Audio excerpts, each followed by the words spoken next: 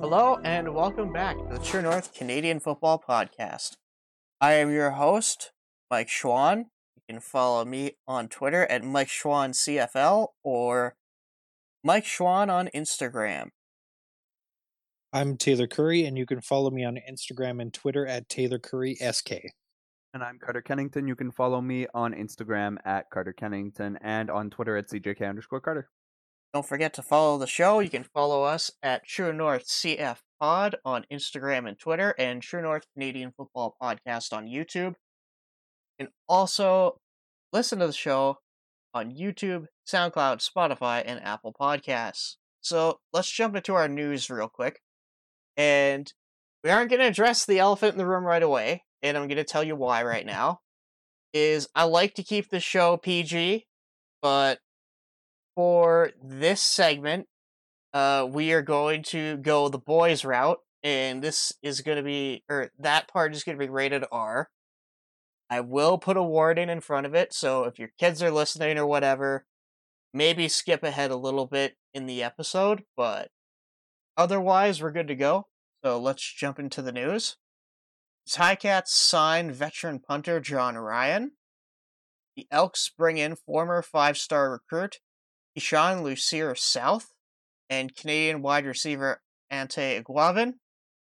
Taylor Cornelius is announced as the Elks starter ahead of their game against Montreal this week. And in the following move, the Elks traded Nick Arbuckle to the Red Blacks in exchange for a 4th-round pick in next year's draft. The Elks also signed Jalen Guthrie and bring back Canadian quarterback Michael Beaudry as well as Malik Sonier. And Hamilton also released Canadian running back Malik Irons. Interesting.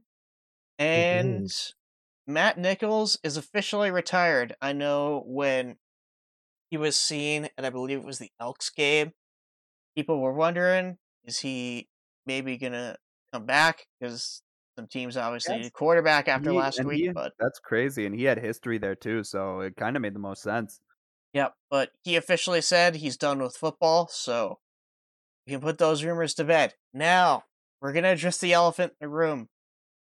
So, boys, you're given permission to use any words you would like. I am taking the PG rating off. And again, if you have children or generally do not like cursing, I would advise you to skip a couple minutes ahead in this episode because we are going to have an unfiltered discussion about Derek Marino's actions in the Riders' bout against Ottawa, and I know I had very strong opinions on this, and I'm sure you guys both do as well, so let's get into it. We'll cover the news, and then we'll give our thoughts. Okay, so Marino officially got a 4-game suspension, and the suspension is broken down as such.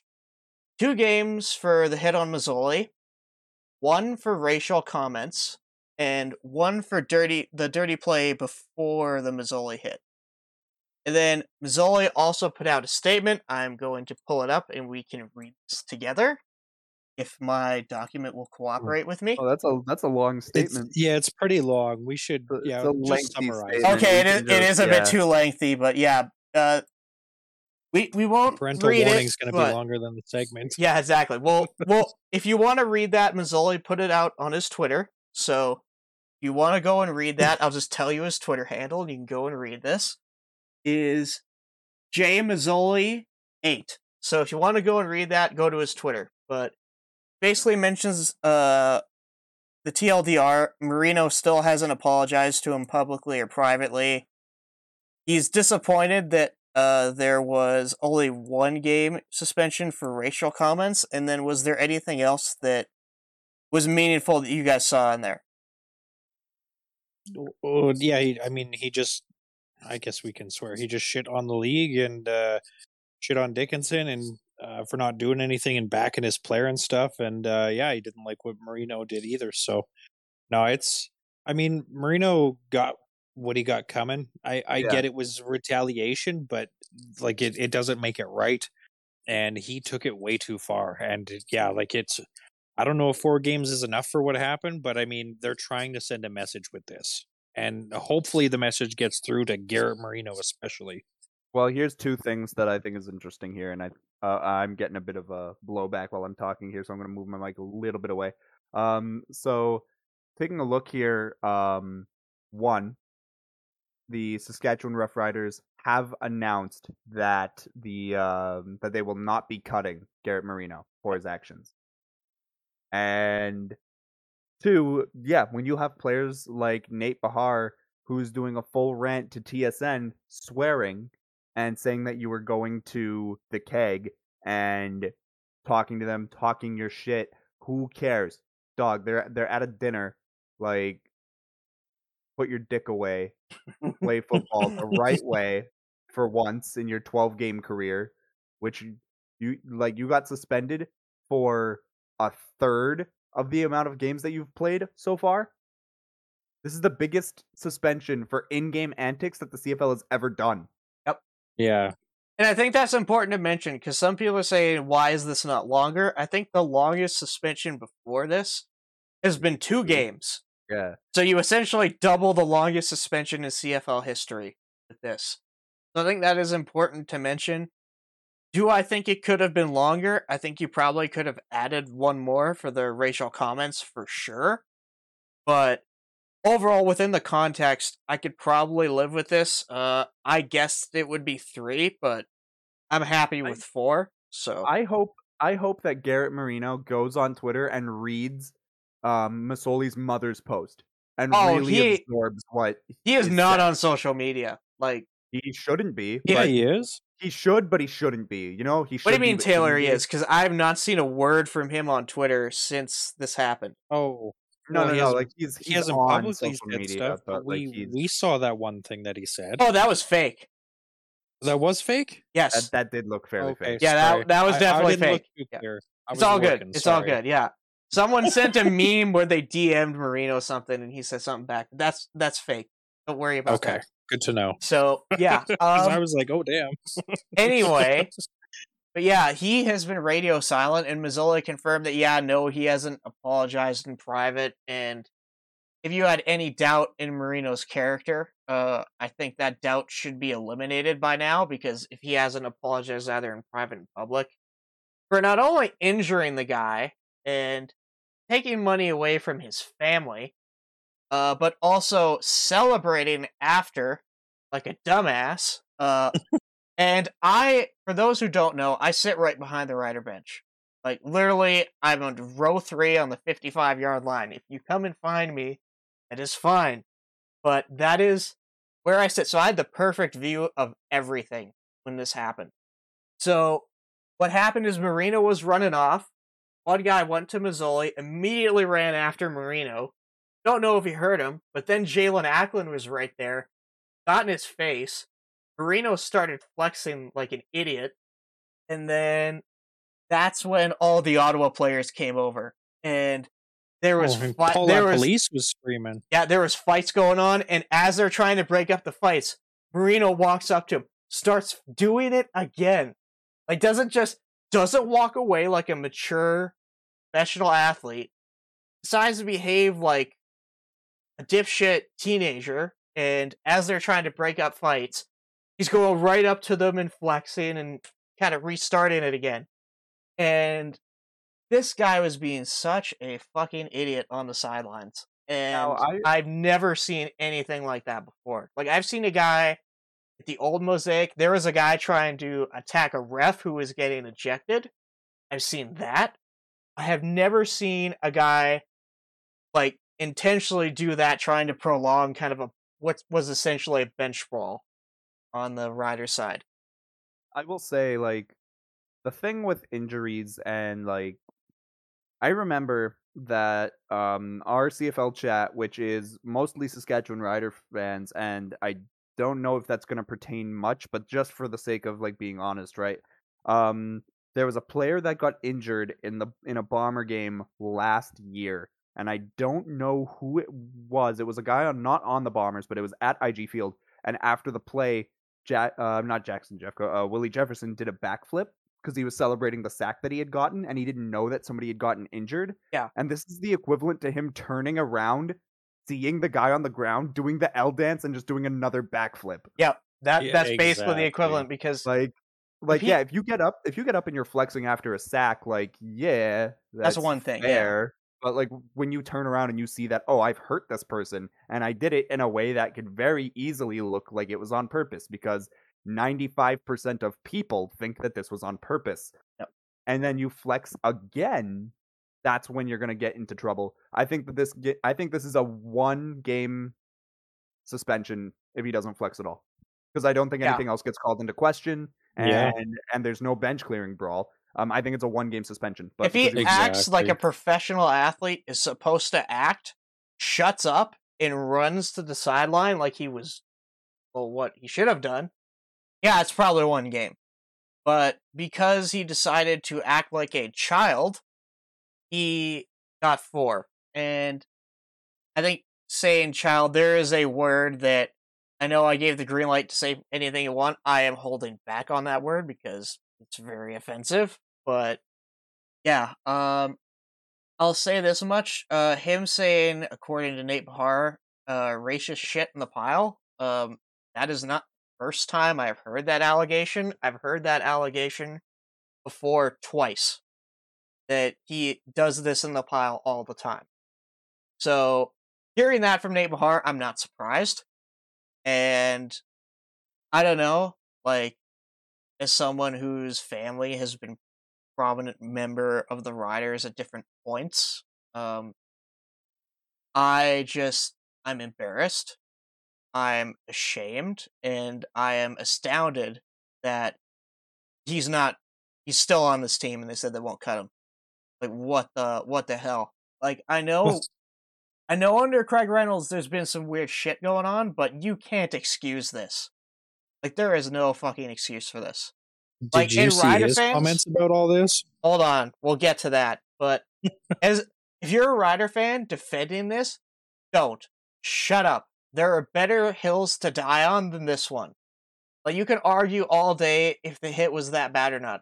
No one gives a shit about that.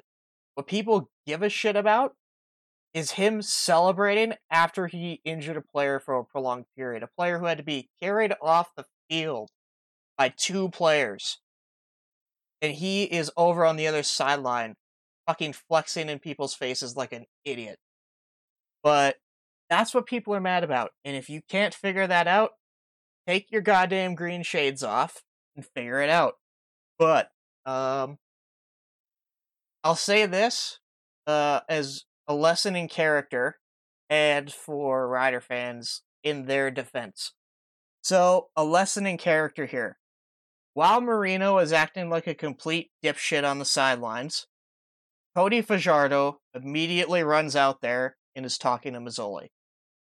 If you are a young athlete, I would advise you to be more like Cody and don't be a dipshit like Marino. And the second thing is he got booed out of the stadium, Marino. People, when Mazzoli was getting carried off, he was getting a round of applause from everybody, but on the Jumbotron, as soon as they cut to Marino, people were booing him like crazy. And it wasn't just my section, because again, we saw everything, everybody was booing. And I guess, and a couple friends who were also at that game, yeah, they said their sections were booing too. But I had some guy on Twitter claimed to be there was like, oh, what about the dudes like clapping when he was leaving? I can't account for all 20,000+ people in the entire stadium, some of whom didn't see any of the fight because they weren't obviously playing it on the Jumbotron. I can't account for those people, but everybody who saw it was booing him. So, yeah. That's kind of where I'm getting, and oh, holy crap. This gets even worse. With Craig Dickinson and what he had to say about this. Oh god. Taylor, do you want to take this one? Well, just basically to summarize it, because we're heavy on this. He just said like Marino has black friends and a black girlfriend. He can't be racist, and Yep. That's just not something you can say. Are you fucking He had serious? to come out. Yeah, exactly. He had to come out and apologize for it, and it's just it's our organization does not look good right now. Yeah, this is a bad look. Like, people didn't like Chris Jones, and Chris Jones was accused of racism, but this is like a whole nother level. Like, holy crap, exactly. you know? This very much just reminds me of a situation where it's like, oh, we're pouring water on the grease fire. Yep. Like, yeah, exactly. It's not working, whatever you're doing. Yep.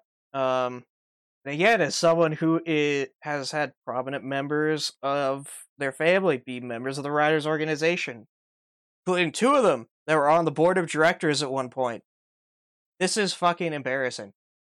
Like, if I'm on that board, I want an explanation right now why this guy's still on my roster.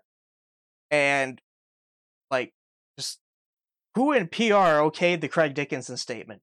Because someone had to, they had to plan this shit. Because it's not like, with something like this that is already heated, you have a PR guy that says, okay, this is the gist of what you're gonna say. Go and say it. You know? They don't just let coach shoot from the hip. And if they are doing that, someone needs to be fired. Because holy crap, what he said, again, like you said, pouring water on a grease fire. But this is just an embarrassment. If you're a Rider fan or an organization, or, you know, you're a Rider fan, you need to be embarrassed right now. Because holy crap, this is really bad. But I think we can finish the rant unless there is anything else you guys wanted to add. Yeah, no, let's move on. Let's move on. All right, let's move on. All right, back to PG podcasting. So let's jump into Calgary shellacking Edmonton 49-6 in the Elks home stadium. So let's get to kind of the big part of this game. How detrimental will Tre Ford's injury be to the Elks? Well, they haven't had a shining star at quarterback to begin with this year, so I don't think he's the be-all, end-all of this team. Like, Arbuckle was not the guy. Loxley, anyone that's played there at quarterback this year is not the guy. So I don't think that is going to be the biggest hit to them because they're just already on the bottom. Yeah, I think the thing with me is that, like, you're stifling his progress. So I don't think, like, in the next couple of games, I don't think it would have meant much, but like the weeks after that where he would have become more comfortable with the team, those are the weeks that you're going to see like wins that become losses, like wins that should be wins turn into losses. Yeah. Because he just won't have that experience with the team at that point where he should before the injury happened. For sure. And for me at least, I look at this and I think Tre Ford gave them hope. That is kind of the thing there. I think he offered an aspect to the game that Nick Arbuckle didn't, in that he was kind of a dual threat quarterback, but his arm was capable. And I was really excited to see what he could do because he was just such a good, it was a good story. And I thought that, hey, maybe this guy can be okay. But given what we saw from Nick Arbuckle after Ford got injured, and they ended up replacing him with a receiver who was a converted quarterback because Nick Arbuckle was so bad. Not because he got hurt, because he was so bad that they had to replace him. Like, that's... I don't know what they have at quarterback if it's going to be any good. I know we talked about Cornelius. Maybe he's okay. But, yeah, I really don't think any of their alternatives are as good as Ford, so I think they're back in the basement, at least for now. And then, this is a dated one, but we talked about that. Loxley, Arbuckle both look bad, so let's say if Cornelius sucks, and what do you do? Do you go back to Loxley, or do you go Mike Beaudry, who they just signed back, or what do you do? Oh, they've already announced that Taylor Cornelius is the starter, and I think if they're going back to anyone, I think it would be Loxley if he can't do anything. But I think they're going to put their eggs in that basket for now. Like, it's tough because there's nobody to trade for at this point. Unless you're going after Vernon Adams or Trevor Harris, but I don't see that being a likely thing. So, yeah, it's Oh, Edmonton is just in very bad shape right now. Yeah, right. I almost want to say, does it even matter? Exactly. It really doesn't. Like this team is just in such a bad spot right now, and like the one game that they won was essentially luck, and it's just, oh no. Yeah. Like I guess, yeah, I guess you go Loxley. Just I think there's more upside there, but again, it's like how long, like how many wins are you going to get out of him short term? Because I'm assuming you're passing the reins back to Ford once he comes back. Yeah. So it's just like in the short term, you don't have anybody who's going to win you football games right now. And so But this team look like this team could be like a 2-win team going into Labor Day. Yeah. oh yeah, I bet they will be. But here's the other thing: if you do put Loxley in, and this like Kenny Lawler had 5 attempts, 2 catches last week for 7 yards. Loxley had 2 catches for 61 yards. Yeah, I think he was actually their leading receiver, and he was playing He quarterback. is, yeah, Yep. exactly. Like, so I'm just like, you're taking one of your weapons off the field, but you have, like, they still have Manny Arsenault, Darrell Walker, and Kenny Lawler, and they just like none of the quarterbacks can find a way to use those good targets. Yeah, like I those are don't good think right now. players. You Yeah, know? and right now I don't think it matters who's behind center because the options that they have, like Carter said, they're 2 wins going into Labor Day, if that. If Ford is out for the season, I feel like you almost have to trade for somebody. Like I feel like Vernon Adams or Trevor Harris are names I would consider, depending on how long Trey Ford is out. If he's out for a couple weeks, I think you suck it up with Cornelius, but if he's out kind of in the Mazzoli range of 10 to 12 weeks, then I feel like I feel like a trade should be on the table. And then, does this win give Calgary some more legitimacy? And yeah, okay, so we'll start with that. More No, legitimacy. yeah, just 100%. I mean, it's Edmonton, but it was still another blowout for them. They're undefeated. Like besides Winnipeg, they're the best team in the league right now. Like everyone else has had their faults, but Calgary and Winnipeg haven't. So, yeah, like I mean, we showed our power rankings. They're number 2 in my power rankings this week, just because if they're playing anybody right now, I don't know who can beat them besides Winnipeg.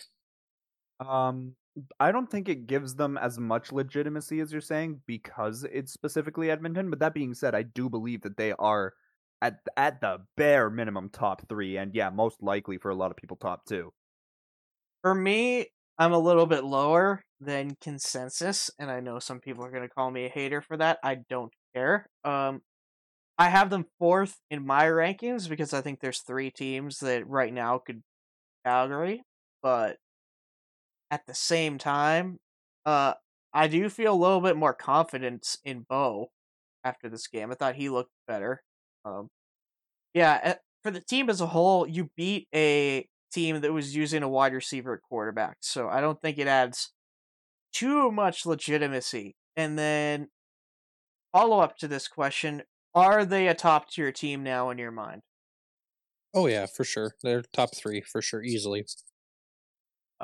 Yeah, no, in my opinion, I think I've got them. Where do I got them? Yeah, I have them at 3. So yeah, absolutely top 3.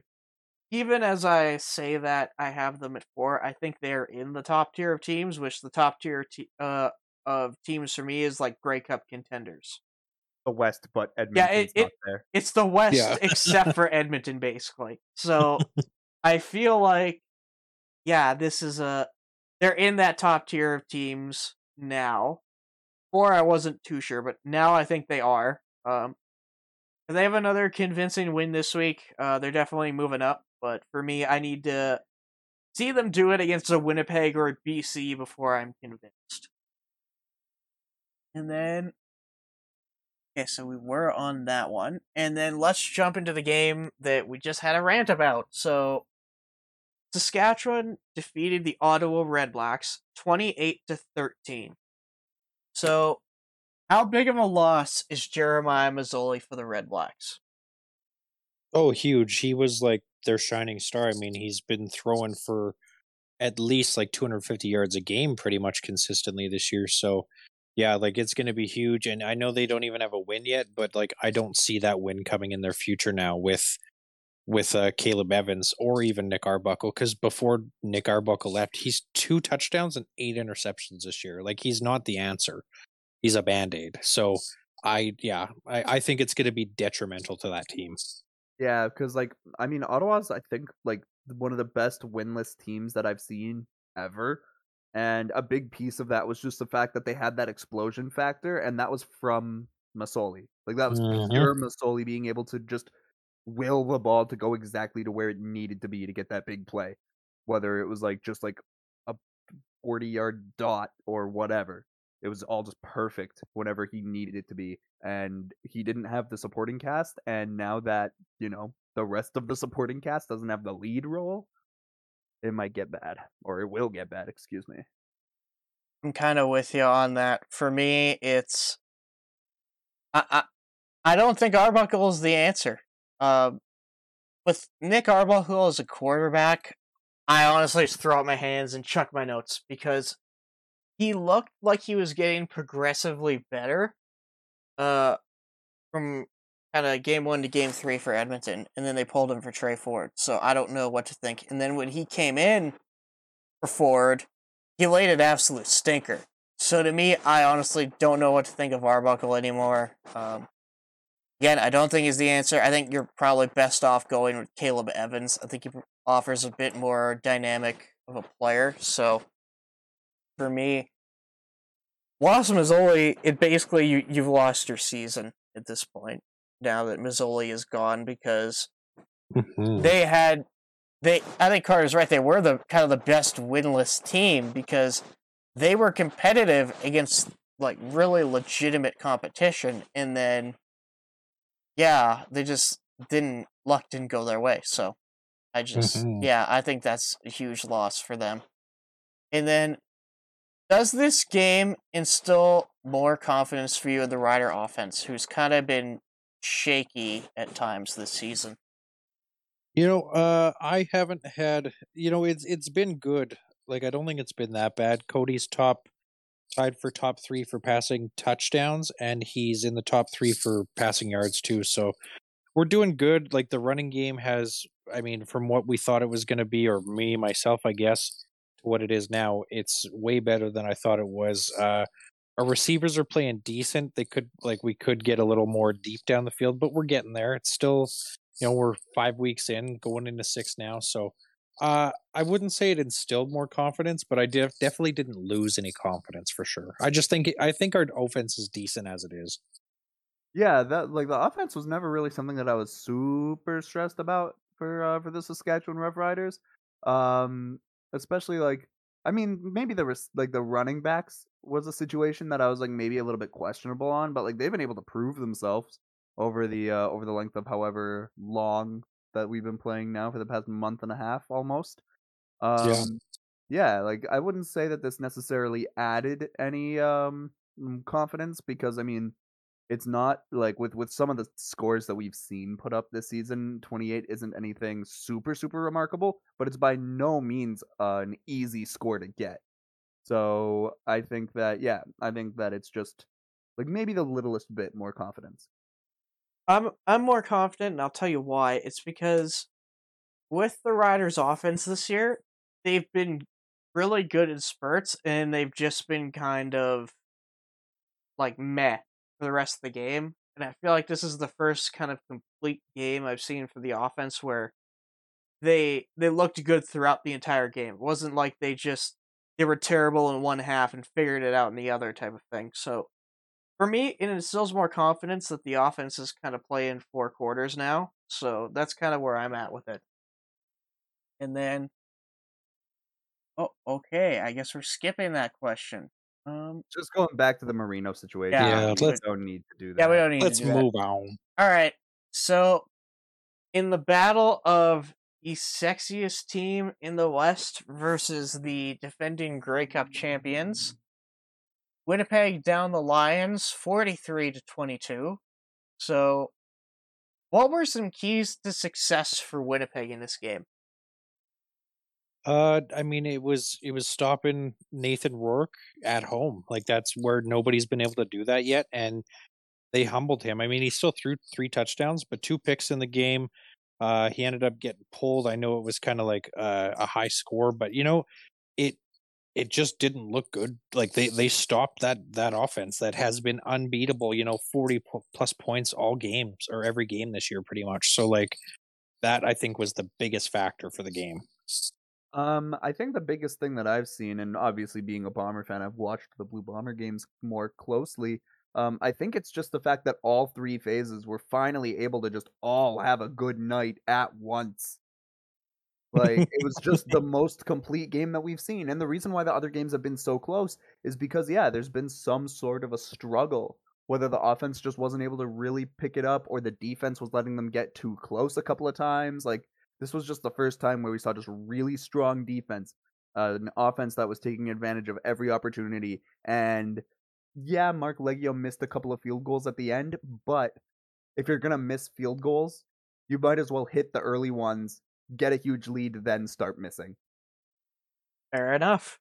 And for me, I think it was just keeping the ball out of Rourke's hands because Winnipeg dominated the time of possession in this game, and I thought that was a huge. I think that's probably the biggest factor in their win because BC's defense is relative to their offense. I think their offense is the strength of their game.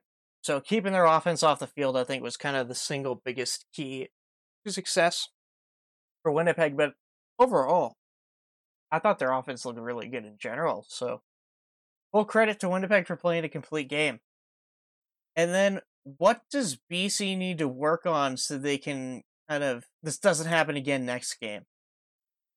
Well, they need to establish the run game better. Butler only had 36 yards on there, 33 yards on the ground, and not like Rourke didn't even run once that game. He couldn't, but if that means that the O line's having problems with really good D lines, they're not gonna you run into Winnipeg in the playoffs and you're done, and they're not gonna make it past. So that to me is what they really need to work on the next game. And I guess it's like they did let 43 points up against them, which is the highest score they've had against them so far. So I'd say another thing they need to work on is that the defensive backs, because Claros had almost 300 yards and 3 touchdowns in the air. So that seems to be a big factor. Like Dalton Schoen alone, that guy just 117 yards and 2 touchdowns. Like that's a problem if you're letting nothing against him because he's a great player, but if you're letting a rookie do that against like you're supposed to be shut down defense, then there's a problem.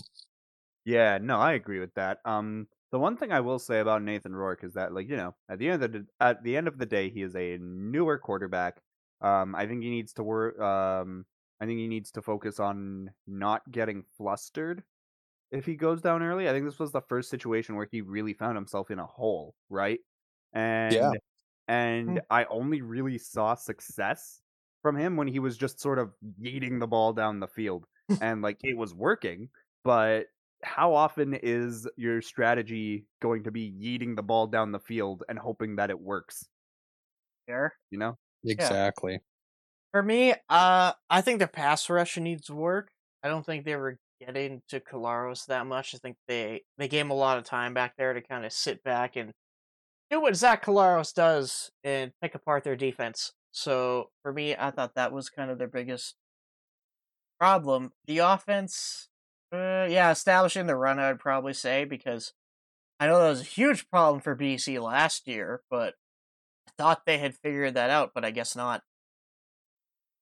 And then, is Rourke going to slow down this season now that teams understand the Lions' offense a little bit better? I honestly think he will a bit. I'm not going to say he's not going to be the shining star he has been, but the past 2 weeks he's thrown 2 interceptions in each game. So I think people are starting to kind of figure it out. Like you said, you can't just chuck it deep all the time and hope for the best. So I think he will still stay in that top three. Yeah, top three all season, but I don't think, or sorry, but I definitely do think he's going to slow down a bit now.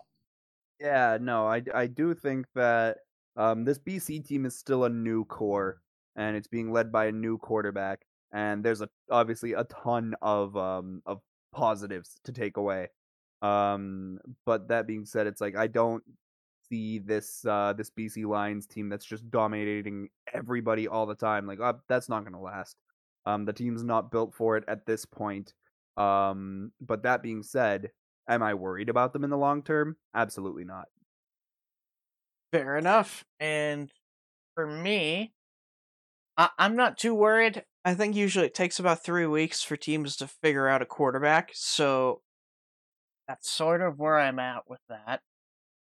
When it comes to Rourke, he's definitely looked a bit more human the last couple of weeks, but I still think he's probably the best quarterback in the league, so I'm not too concerned if I'm BC.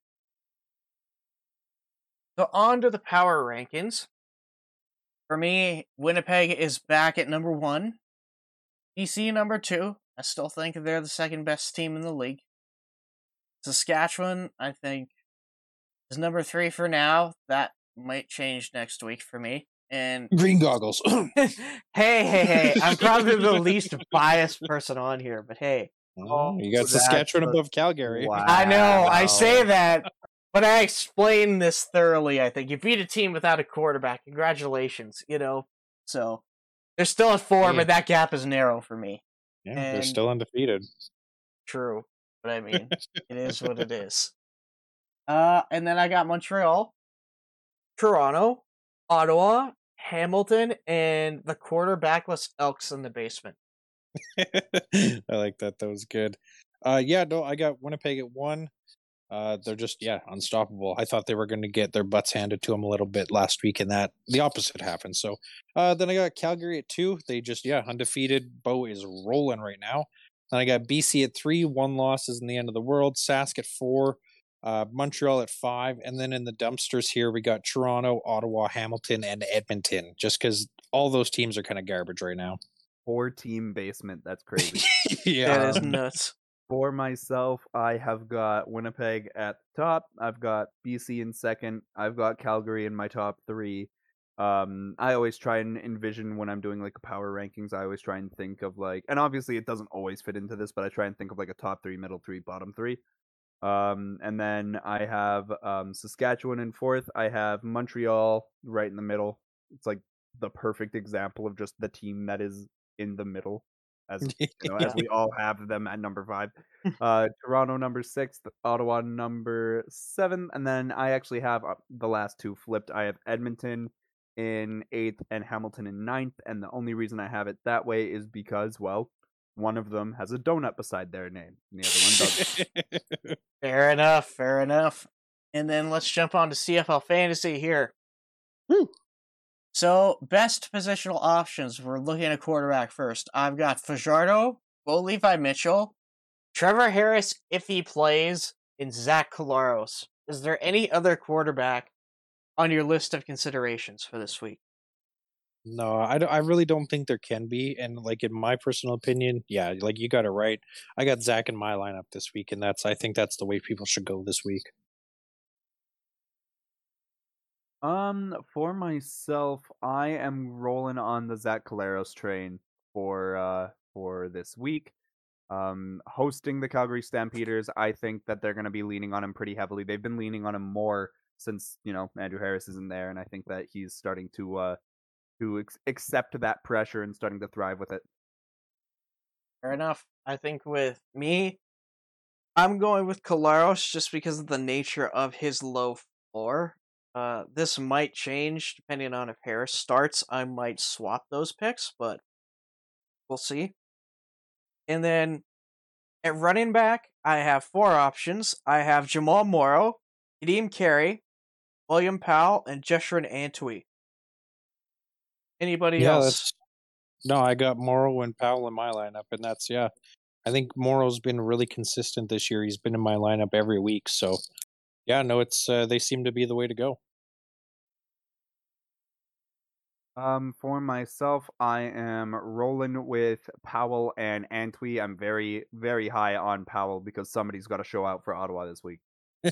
Fair enough. Somebody has to. Fair enough, yeah. Could you imagine all of this and then they just go out and get smoked? I'd be so sad. Oh my god, yeah. I'm not even an Ottawa fan, and I would just be so sad. I know, like Ottawa has been through hell these last 2 seasons.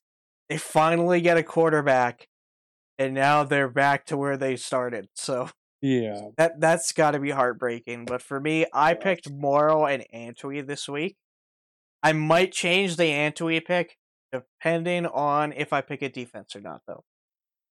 And then wide receiver, I've got Ellingson, Tim White, Malik Henry, Stephen Dunbar, ASB, Manny Arsenault, Nate Bahar, Dalton Schoen, Luther Hakunavanu, and Reggie White.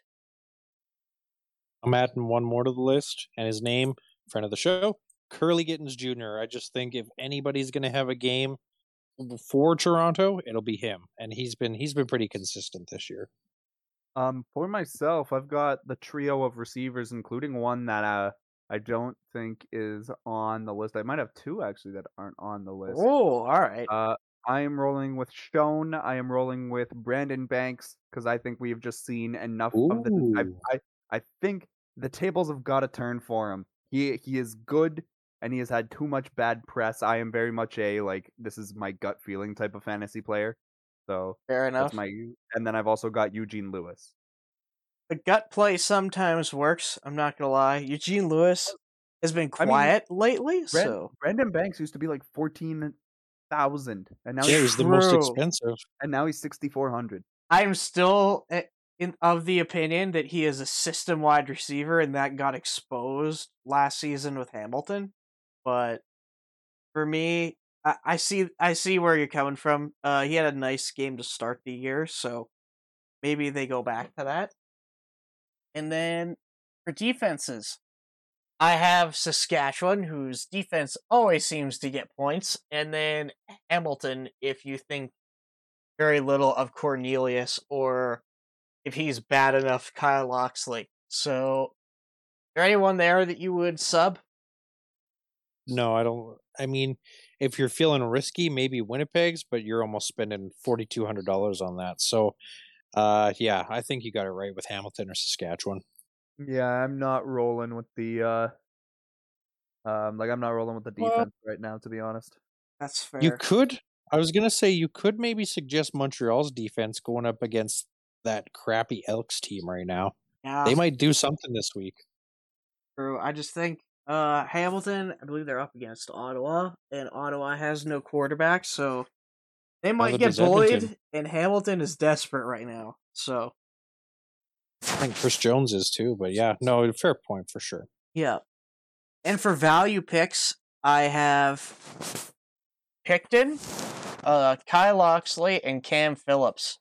Is there anybody else that you would include in that? No, I would say Dalton Schoen, but he's above the limit now. So yep. Dalton Schoen, and I've always been partial to Drew Wolodarski as well, because he'll have his couple big plays, but he is $6 above the limit. So yeah, fair. I know Schoen finally graduated from the value list. He's on my list of normal receivers. That took 2 weeks more than it should have. Oh, 100%. And then let's go into our locks, and I put this in as soon as I saw that he was still fairly cheap. Dalton Schoen for only $3,800. Give me that all day.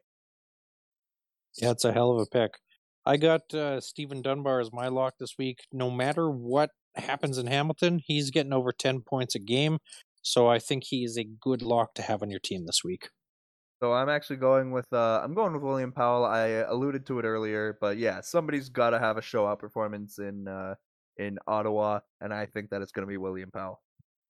That's fair. And for predictions, and we're going to add something to predictions because we got rid of game time cues, but we don't really talk too much about next week's game, so I wanted to add something. So we're going to do this experimental segment called One Thing You're Looking Forward To. So for each game, we're just going to quickly mention something that we want to see next game.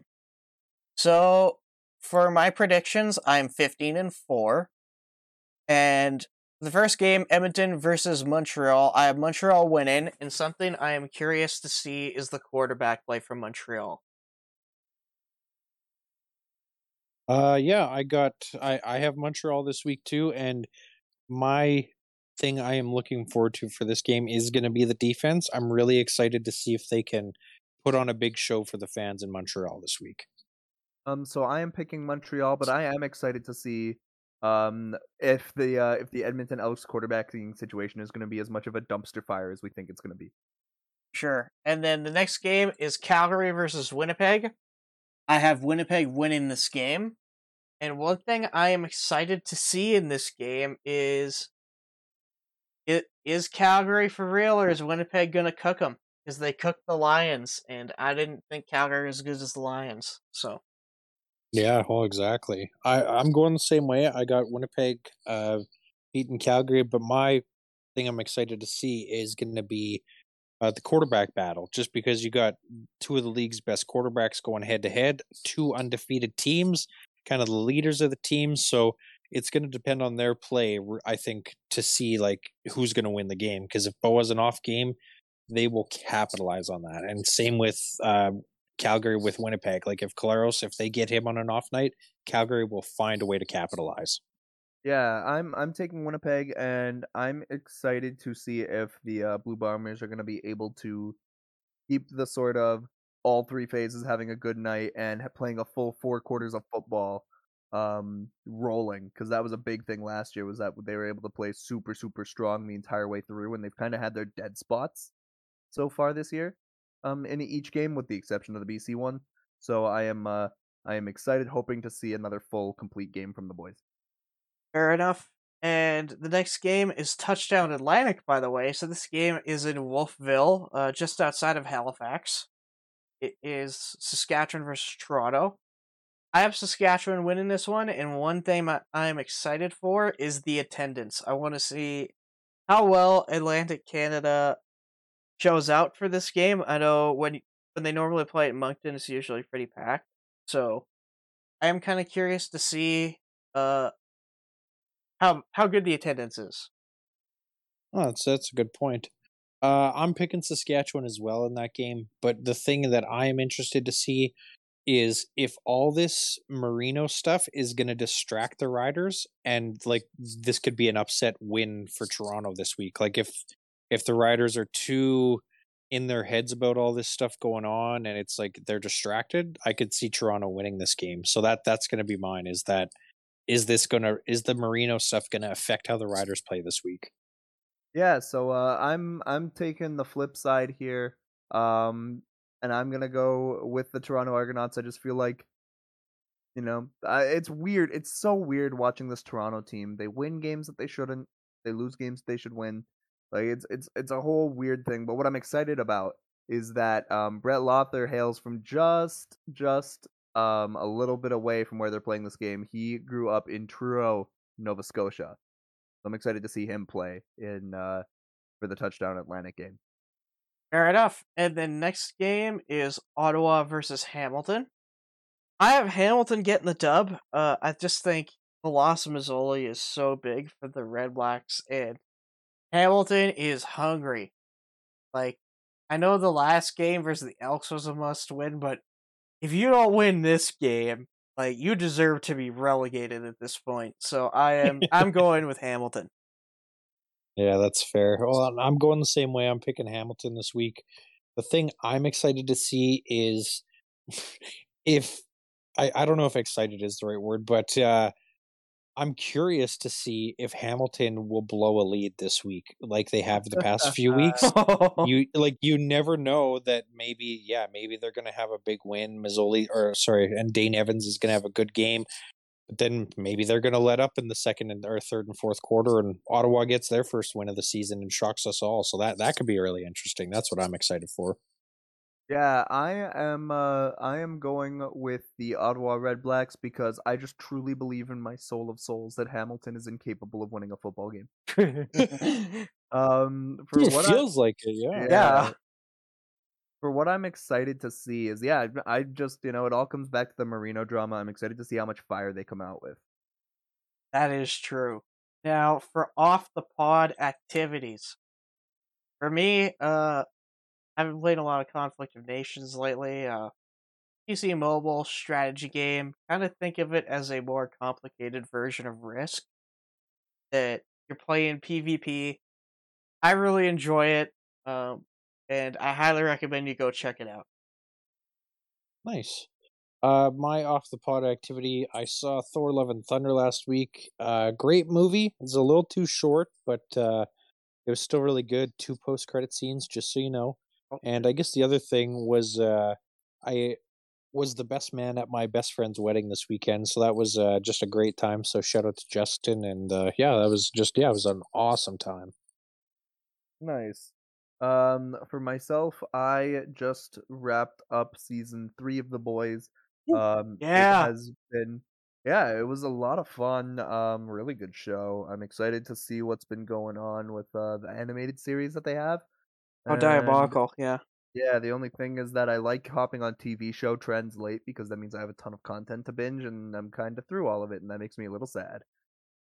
That's fair. I'm sure we can recommend some to you because we've got our own ideas, but Gonna yeah, say start Umbrella Academy, or what did I just start? I can't remember, but yeah, Umbrella Academy. You'd like that one. I would recommend Van Helsing, but that's just me. Or would be another good one, Mindhunter. You haven't seen that? That's a really good series. But yeah, I think that concludes the pod. If thank you very much for listening. Once again, you can find the show on Twitter and Instagram at True North CF Pod and True North Canadian Football Podcast on Spotify. Or not Spotify, on Facebook, sorry. You can also listen to the show on YouTube, SoundCloud, Spotify, and Apple Podcast. And I plugged the socials. I plugged where you can listen. I think that wraps everything up. Once again, thank you for listening. I've been your host, Mike Schwan. This is the True North Canadian Football Podcast signing off.